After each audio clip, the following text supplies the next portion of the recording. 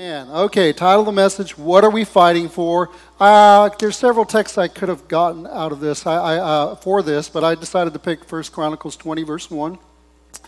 The Bible says, and the kids are dismissed, they're going up to children's church. It says in that 1 Chronicles 20, verse 1, it happened in the spring of the year, at the time that kings go out to battle, that Joab led out the armed forces and ravaged the country of the people of Ammon, and came and besieged Rabbah.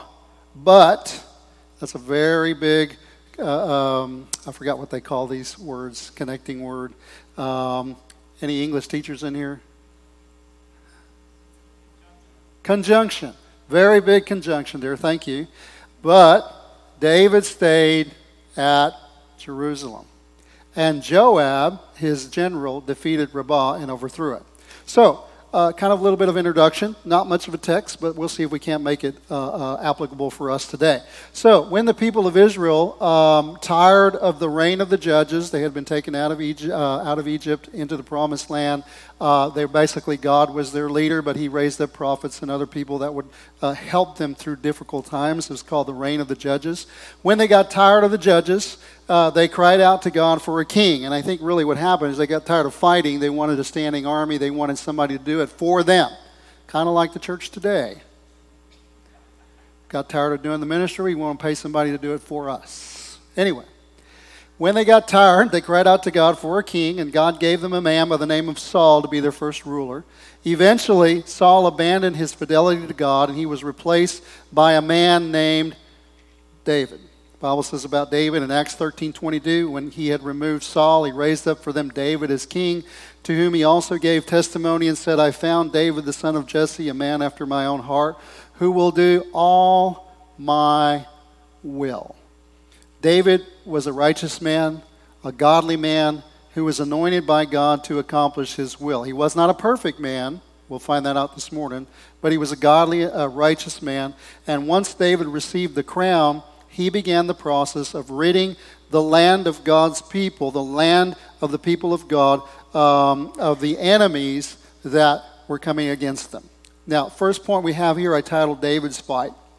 1 Samuel 16:13, Samuel took the horn of oil, anointed David in the midst of his brothers. And here's the key. The Spirit of the Lord came upon David from that day forward. So Samuel arose and went to Ramah. Now, I want you to know, this isn't the topic for the day, but the Spirit of the Lord coming upon you, we call that the anointing of God. The anointing of God is not just for you to feel better about yourself.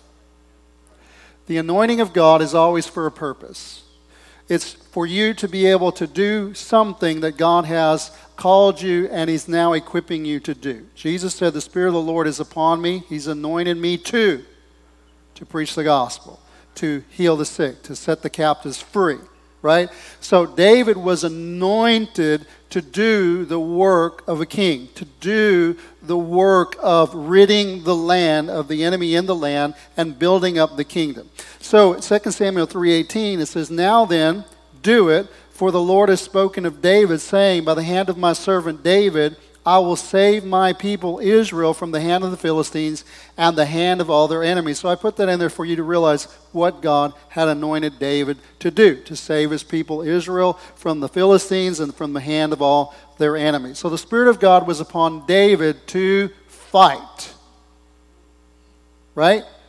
Now, he was anointed to fight against the enemies of God. But what he will learn and what we will learn and see is that he was also anointed to do more than just fight against. He was also anointed to fight for. Okay? Why do I say that? Because in our text, what we find is that after some time ruling as king, when David had subdued much of the land's enemies, when he had raised up people who were capable of fighting themselves, he no longer felt that he needed to be in the battle himself. Now, he personally stopped fighting, and what this text doesn't tell you, but if you were to go to 2 Samuel verse 11, what you'll find over there is that he personally stopped fighting, and his complacency in doing what God had called him to do led him to sin with Bathsheba, who happened to be one of his mighty men that was actually his bodyguard. He was one of his mighty men's wife. He actually committed adultery with her while he was out fighting on behalf of the land because David was not in the fight. Sadly, the fight that was supposed to be without became a fight within. Instead of sacrificing himself for a righteous cause, he ended up indulging himself for an unrighteous one. He was out of the outward battle and ended up in an internal battle, an inward battle that led to adultery and murder, and severe consequences for his life and also the life of his family in the time to come. Now, thankfully, David was restored. His sins were forgiven, and he got back in the fight for right.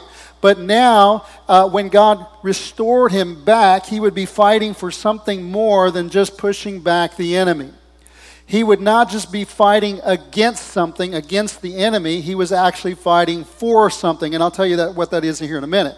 It was a fight that would carry beyond his life to the life of his ensuing generations that were to come, those of his house that would also reign in his stead. See, he found a purpose for his life that would warrant his focus and curtail his energies to accomplish the purpose for which he had been called. Fulfilling the purpose would curtail a self-serving lifestyle that caused strife, division, and brought evil and death to the surface, and would lead to a self-sacrificing lifestyle that would bring life, healing, and wholeness to the people of God across the generations. What David found was not just a vision for the immediate. What he found was a vision that was multi-generational. It was a vision that would keep him in the fight and ultimately led to his long, fruitful reign in fulfilling it in his life and instilling it to his family to come.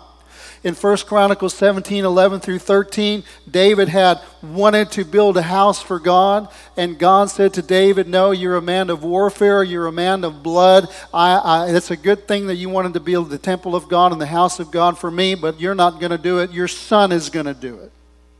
And God said to him, when your days are fulfilled, when you must go to be with your fathers, I will set up your seed after you, who will be of your sons, and I will establish his kingdom, and he shall build me a house, and I will establish his throne forever. Now wait a minute, you said God's given him a vision. Yes, the vision is for the house of God to be built. He wasn't going to do it, but God promised that one of his sons would do it. Why is that important? Because it says in 1 Chronicles 22:5 through 6, David said, Solomon my son, apparently he had said Solomon was going to be his king. Solomon my son is young and inexperienced, and the house to be built for the Lord must be exceedingly magnificent, famous, and glorious throughout all countries. I will now make preparation for it. So in other words, David said, my life from now on is going to be to invest in the life of my son and the vision that God has given me that he's going to carry out.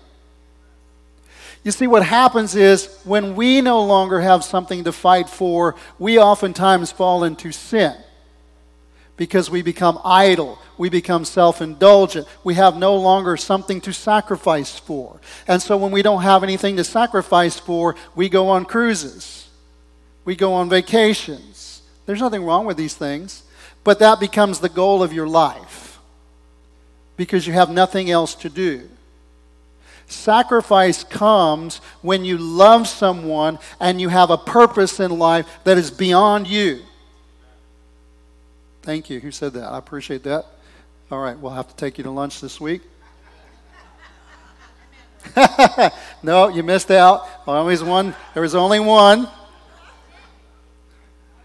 Someone was willing to get ahead and sacrifice. We want to reward that. Right? And by the way, I'm not talking to anybody in this room. Only the people that are looking at the camera. Only the people that are watching from TV. Nobody in this room falls into this category. But the bottom line is, in the American culture, in the American church, not all churches, but a great deal of American churches, we become self-serving, we become self-indulgent, we become me, me, me, me, me. You didn't take care of me. You didn't tell me. You didn't serve me. You didn't do this for me. And you know what? I was like that as well until I had kids. And then when I had kids, I began to realize, hey, life is more than just me. I've got to sacrifice for my children. Unfortunately, some of us, we never grow out of that. Even though you have kids, you think your kids are there to serve you. They're not. You see, I told you I'm not the most couth person there is, right? The Bible says, speak the truth in love. I'm working on the love part. All right? But I'm trying to tell the truth. He said, when we no longer have a vision beyond ourselves to serve, we start serving ourselves. David was given a vision beyond just getting rid of the enemies. He'd done a lot of that. He needed something more. Build a temple. Well, you're not going to be able to do it, but God promised him that his child would. And so David now began to sacrifice. That wasn't self-indulgent. Self-indulgent was when he no longer had a vision or a purpose because everything had already been conquered. But now he had a vision and a purpose, and now he had a reason to live, a reason to sacrifice, a reason to do and to live and to continue on. And so he said, the temple that my son is going to build is going to be too much for him. So I'm going to do everything I can to make sure that his life is successful. It's so hard today to find people to teach Sunday school because they want to go to Sunday school. It's so hard to find people today to do ministry because they want to be ministered to. Right? Well, the problem is, at some point, the vision outweighs the wants that I have. I was reminded of there was Marco and Bethany used to be youth pastors here, and Bethany had a baby, and she had a really rough delivery, and she was tired. It was the middle of the night. They gave her the baby. The baby's crying. She's used to be taken care of, and now there's nobody there to help her, and she's like struggling at that particular moment. She doesn't know what to do, and all of a sudden something kicked in her, and she looked at the baby, and she said, I will take care of you. In other words, it's not about me anymore. It's about you. And you see, for us to become all that God wants us to be, we've got to have the mind of Christ. We've got to have the attitude of Christ. Jesus did not come here for himself. Jesus came here to sacrifice himself. He lived a self-sacrificial life. For who? For us. That we would in turn, as he was sent into the world, so we would go into the world. What does that look like? We would be Christ to others. What does that look like? Not living for ourselves. Living for a greater purpose. Living for something that is beyond ourselves. Let's keep going. So we see that David's desire to build the temple, the desire that would be fulfilled through his son, garnered his attention and gave him purpose to bring the vision to pass. Then we're going to go and look at his son now. All right?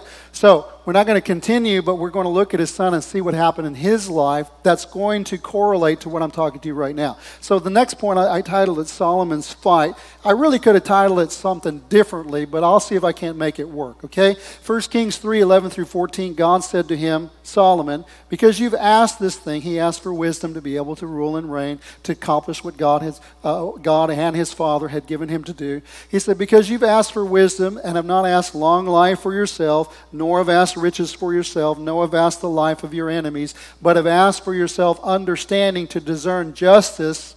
And by the way, let me stop there. The Bible says you have not because you ask not, and when you ask amiss. See, Solomon wasn't asking for his benefit. He was asking for the benefit of God's people.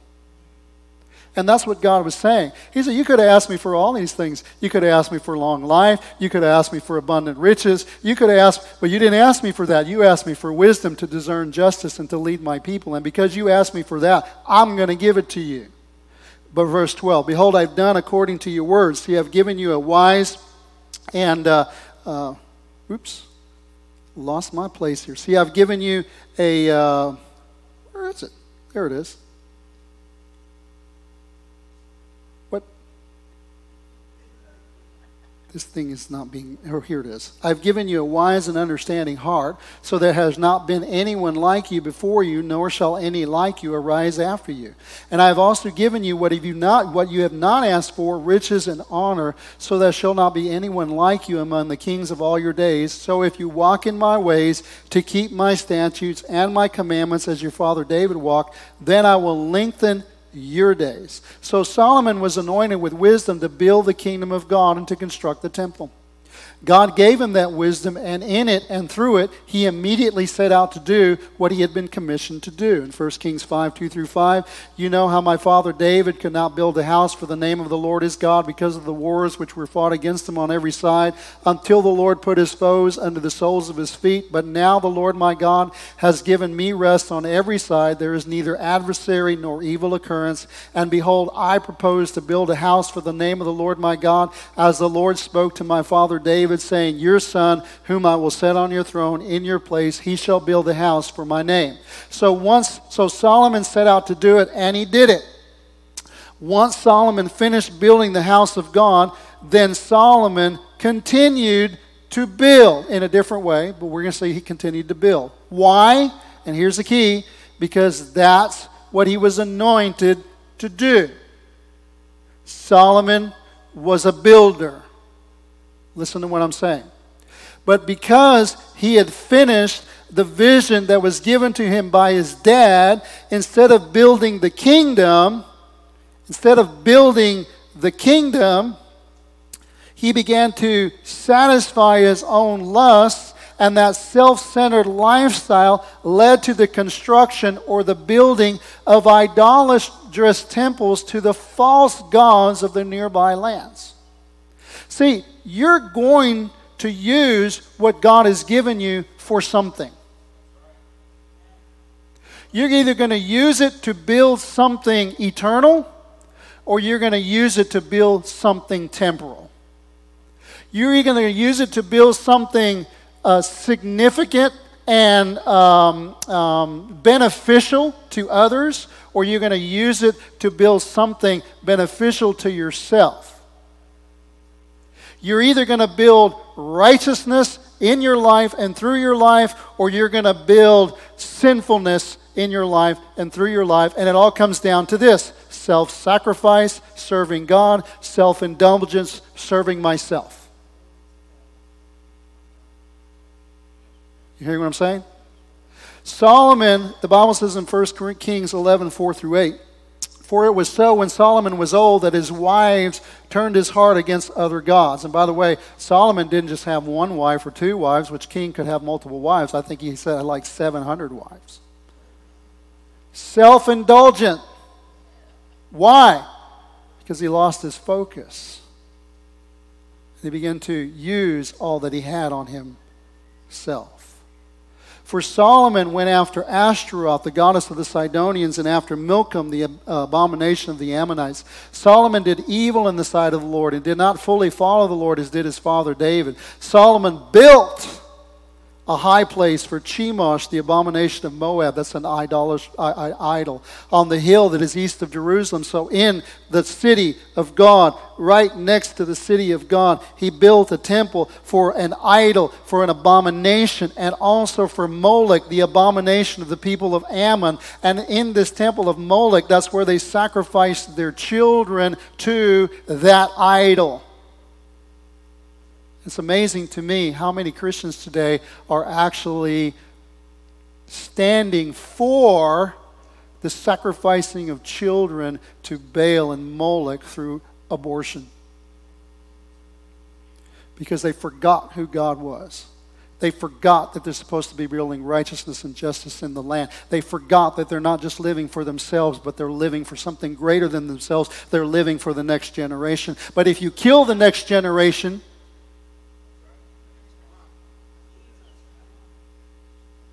and the Bible says Solomon did likewise for all his foreign wives who burned incense and sacrificed to their gods. I know I titled this Solomon's Fight, but fight is a metaphor for the purpose that God has given to him. Solomon was anointed by God to build. In Solomon's case, when he stopped fighting, or when he stopped building the temple, he kept building because that's what he was anointed to do. Instead of a self-sacrificing lifestyle, he developed a self-serving one. Instead of serving God by building the kingdom, he began to serve himself and build the idolatrous structures that would end up bringing judgment upon the land and dividing and eventually destroying the nation. Like David, like Solomon, we must realize that we are all anointed to do something. That anointing is a supernatural grace that equips us to build. It equips us to fight against whatever obstacles that would want to prevent the purposes of God from being accomplished in us and through us, in our families and through our families. To do the will of God, we must embrace the purposes of God, denying our wants and desires and taking up His and living to accomplish His, which are eternal in purpose. It is a life of self-sacrifice. Listen, I'm not going to give you a gospel that is indulgent to your wants and your needs. I'm not going to tell you that, hey, just come to Jesus and your life doesn't have to change. That is a bunch of, in the words of our resident leader, that is a bunch of malarkey. Jesus said, he that would come after me must deny himself, take up his cross, follow after me. We're to become like Christ. What did Jesus do? Not my will, but thy will be done. And if thy will is for me to go to a cross, then to the cross I shall go.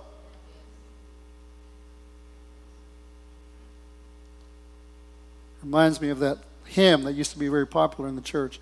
At the cross, where I first saw the light, where the burdens of my heart rolled away, it was there by faith I received my sight, and now I am happy all the day.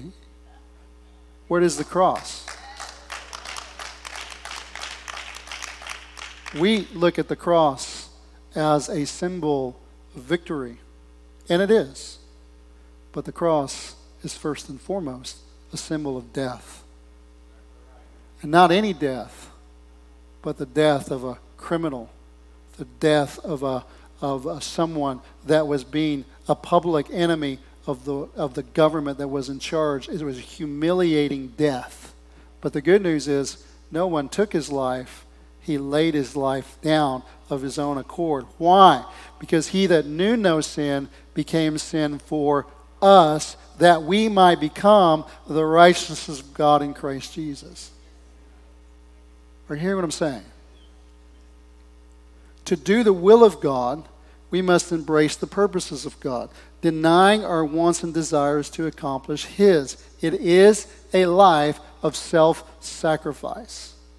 Matthew 16:24, Jesus said to his disciples, if anyone desires to come after me, let him deny himself, take up his cross, and follow after me. I already shared that with you. Matthew 19:27-30, Peter answered and said to him, see, we have left all and followed you. Therefore, what shall we have? So Jesus said to them, assuredly, I say to you, that in the regeneration, when the Son of Man sits on the throne of his glory, you who have followed me will also sit on 12 thrones, judging the 12 tribes of Israel. And everyone who has, listen, left houses or brothers or sisters or fathers or mothers or wife or children or lands for my name's sake, you're going to have to leave some stuff behind. It's going to cost you to follow Jesus, but He always rewards those who follow. For those of you that have left these things, you shall receive 100-fold and inherit eternal life. But many who are first will be last, and the last first. We can't forget that this life is a life of sacrifice. Listen, when the Israelites came out of Egypt, they were delivered from their captivity. Their enemy was defeated at the Red Sea. And they came out of Egypt, and God's purpose was to lead them into the promised land. He gave them a knowledge of his ways. When Moses gave the law, it wasn't just, hey, you need to do this or else. He was showing them who he was, what kind of person he was, how to live in his sight. Now, the problem is when they came out of Egypt, they brought Egypt with them. And what we find in the wilderness is they continually fell into the trap of, they didn't ever say we're grateful. They said, we know you did this for us yesterday. What have you done for us lately?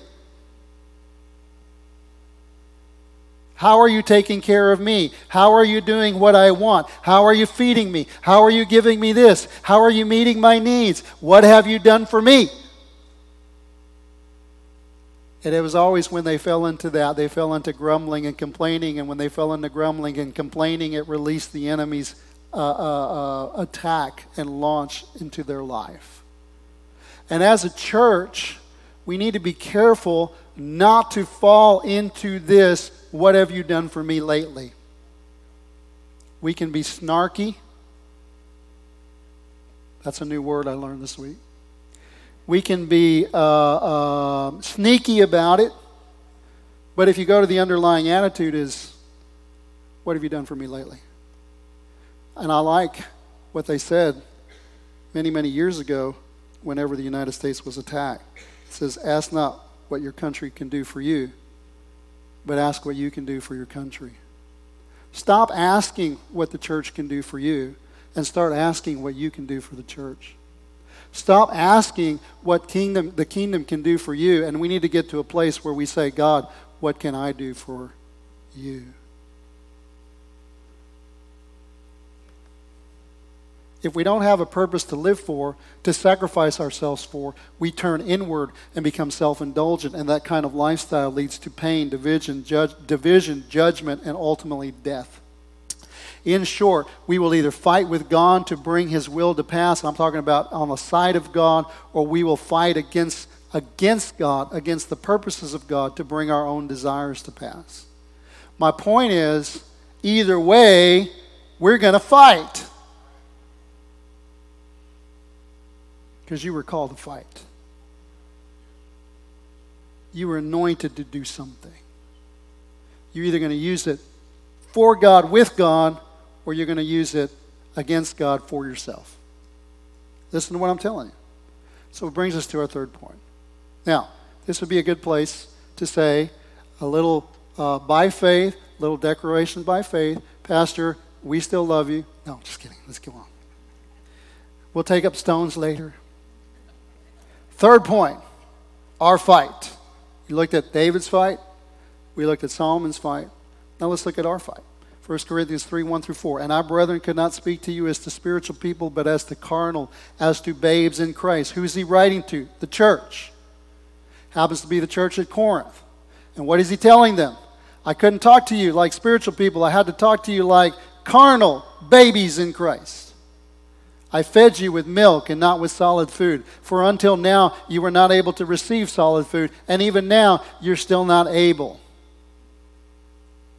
For you're still carnal.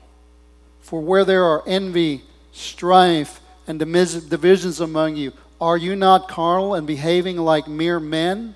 In other words, God's called you to live life more than just being a mere man.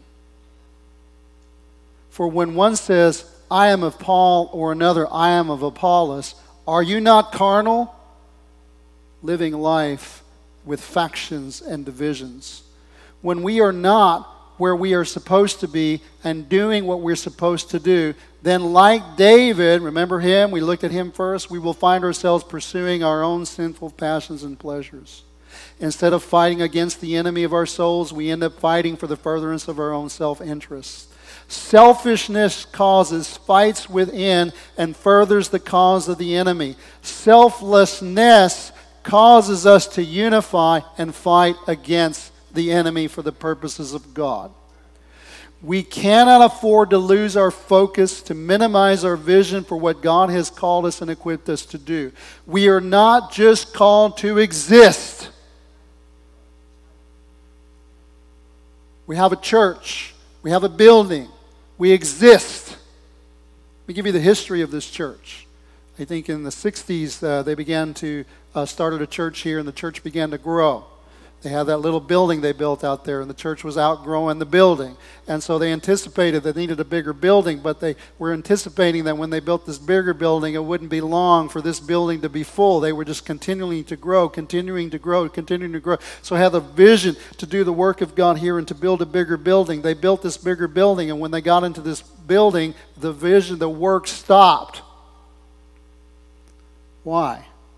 Because they fulfilled the vision and they didn't pick up another vision. And then there was many, many years of strife and division and splitting and dealing with the problems of the sheep who were not having a pasture to go out and to deal with. And so they started fighting and biting themselves.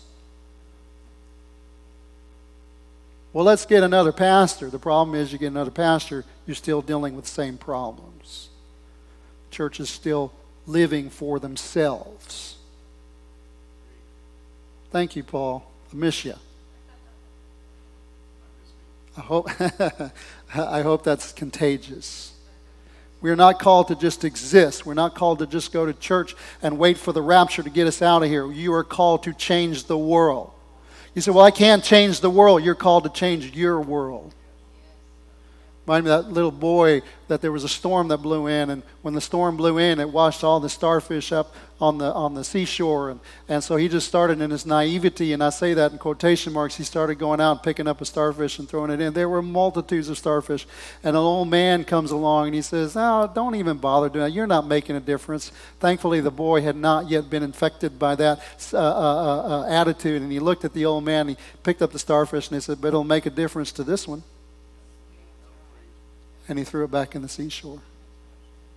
Your life was created by God on purpose for a purpose. And you can make a difference. No, you may not be able to change the world, but you can change your world. You can change the life of your family. You can change the life of the succeeding generations to come if you stop living for yourself and start living for God. Stop being self-indulgent and start sacrificing yourself for a greater cause and a greater vision. What is living for yourself got you? Pain?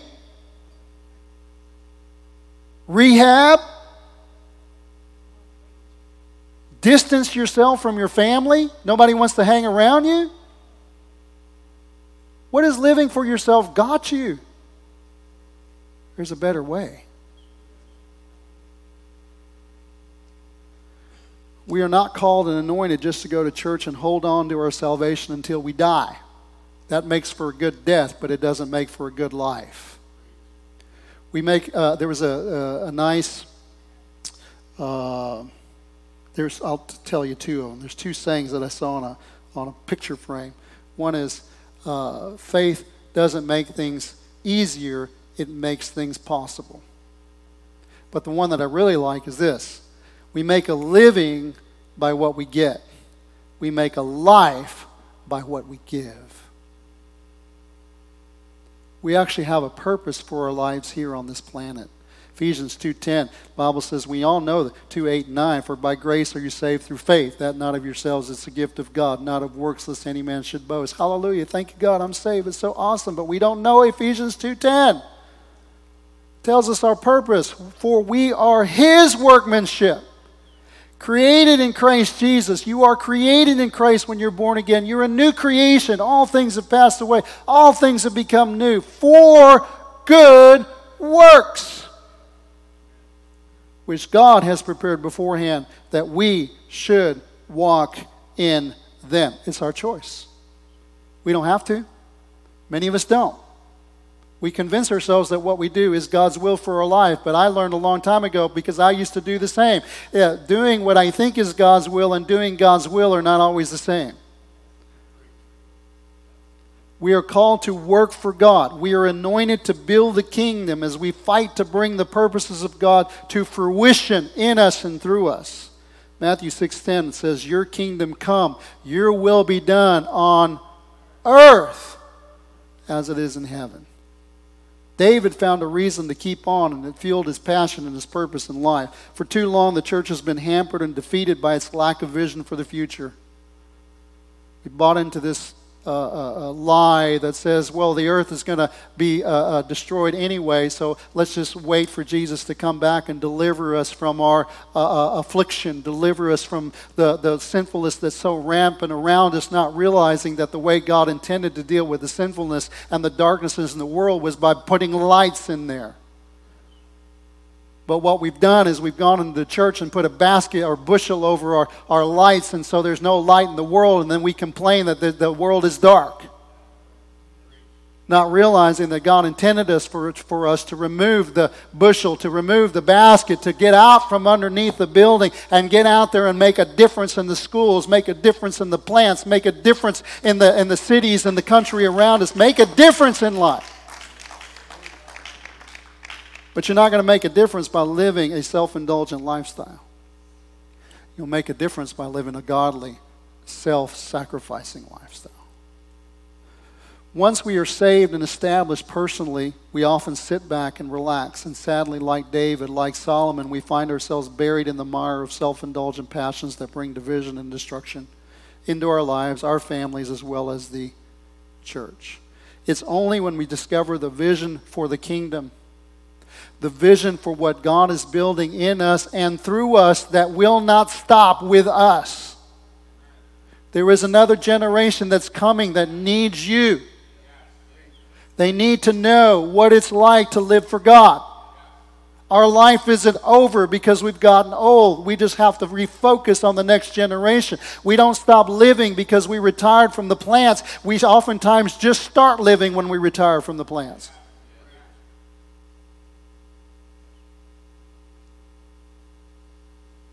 It's this purpose that fuels the sacrificial lifestyle that is needed to fight against the enemy. There is an enemy. Ephesians 6:11-12. Put on the whole armor of God that you may be able to stand against the wiles of the devil. Too often we come to church without our armor. We live our lives without our armor, not realizing that we're not called to just be spectators. We're called to fight.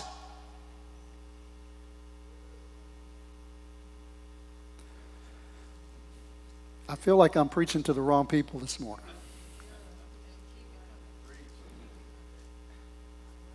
Put on the whole armor of God that you may be able to stand against the walls of the devil. For we do not wrestle against flesh and blood. Why do we keep wrestling against flesh and blood? Because we don't know who our true enemy is.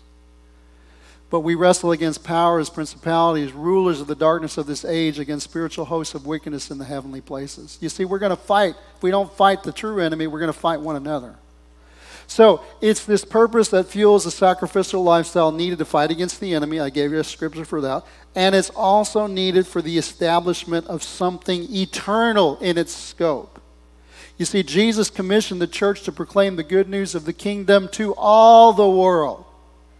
He anointed us with power to do so. Nothing less is expected than to accomplish what He has sent us to do. When threatened by the ruling council of Jerusalem to stop doing the work, the apostles who had been called to proclaim the gospel, they got together with the church and they said this in Acts 4:29-31. Let me just paraphrase. They said, we don't think it's God's will for us to suffer, so we're going to stop preaching. We already have a church, and there's plenty of people in the church, so we're going to stop preaching. We need to stop going out and preaching the gospel, and what we need to do is we need to build a more elaborate structure to house what we already have. That's actually not what they said. In Acts 4:29-31, it says, Now, Lord, look on their threats and grant to us, your servants, that with all boldness we may speak your word. What was getting them in trouble? Speaking the word. What did they threaten them to not do? Speak the word. What did they ask God to do? Give us boldness to do that which they're telling us not to do, but which we need to do, and gets us in a whole lot of trouble. God, we need boldness because we're determined to keep on doing it. He said, grant us boldness that they may speak your word by stretching out your hand to heal, and that signs and wonders may be done through the name of your holy servant Jesus. And when they had prayed, the place where they were assembled together was shaken, and they were all filled with the Holy Spirit, and they spoke the word of God with boldness. And you may be asking yourself, why isn't God shaking the church like he used to? Because I still think we're asking for the wrong things. We're asking out of self-indulgence. We're asking for our own benefit. We're not asking for the benefit of the lost. We're not asking for the heart of God's people. We're not asking for the benefit of those that don't know God. We're not asking, Lord, whatever it costs me, I'm going to do your will. We're not asking like that. But I believe when we find the heart of God, when we find God's heart and passion, and we get into line with God's will for our lives, I believe we're going to ask. And when we ask, God's going to say, now that's a prayer I want to answer.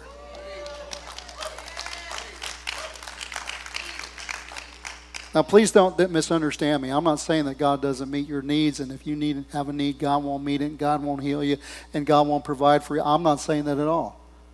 I'm just saying is that we need to get to a place where we stop asking what we want and start asking for what he wants. But in order to have what he wants, it means we're going to have to die oftentimes to what we want.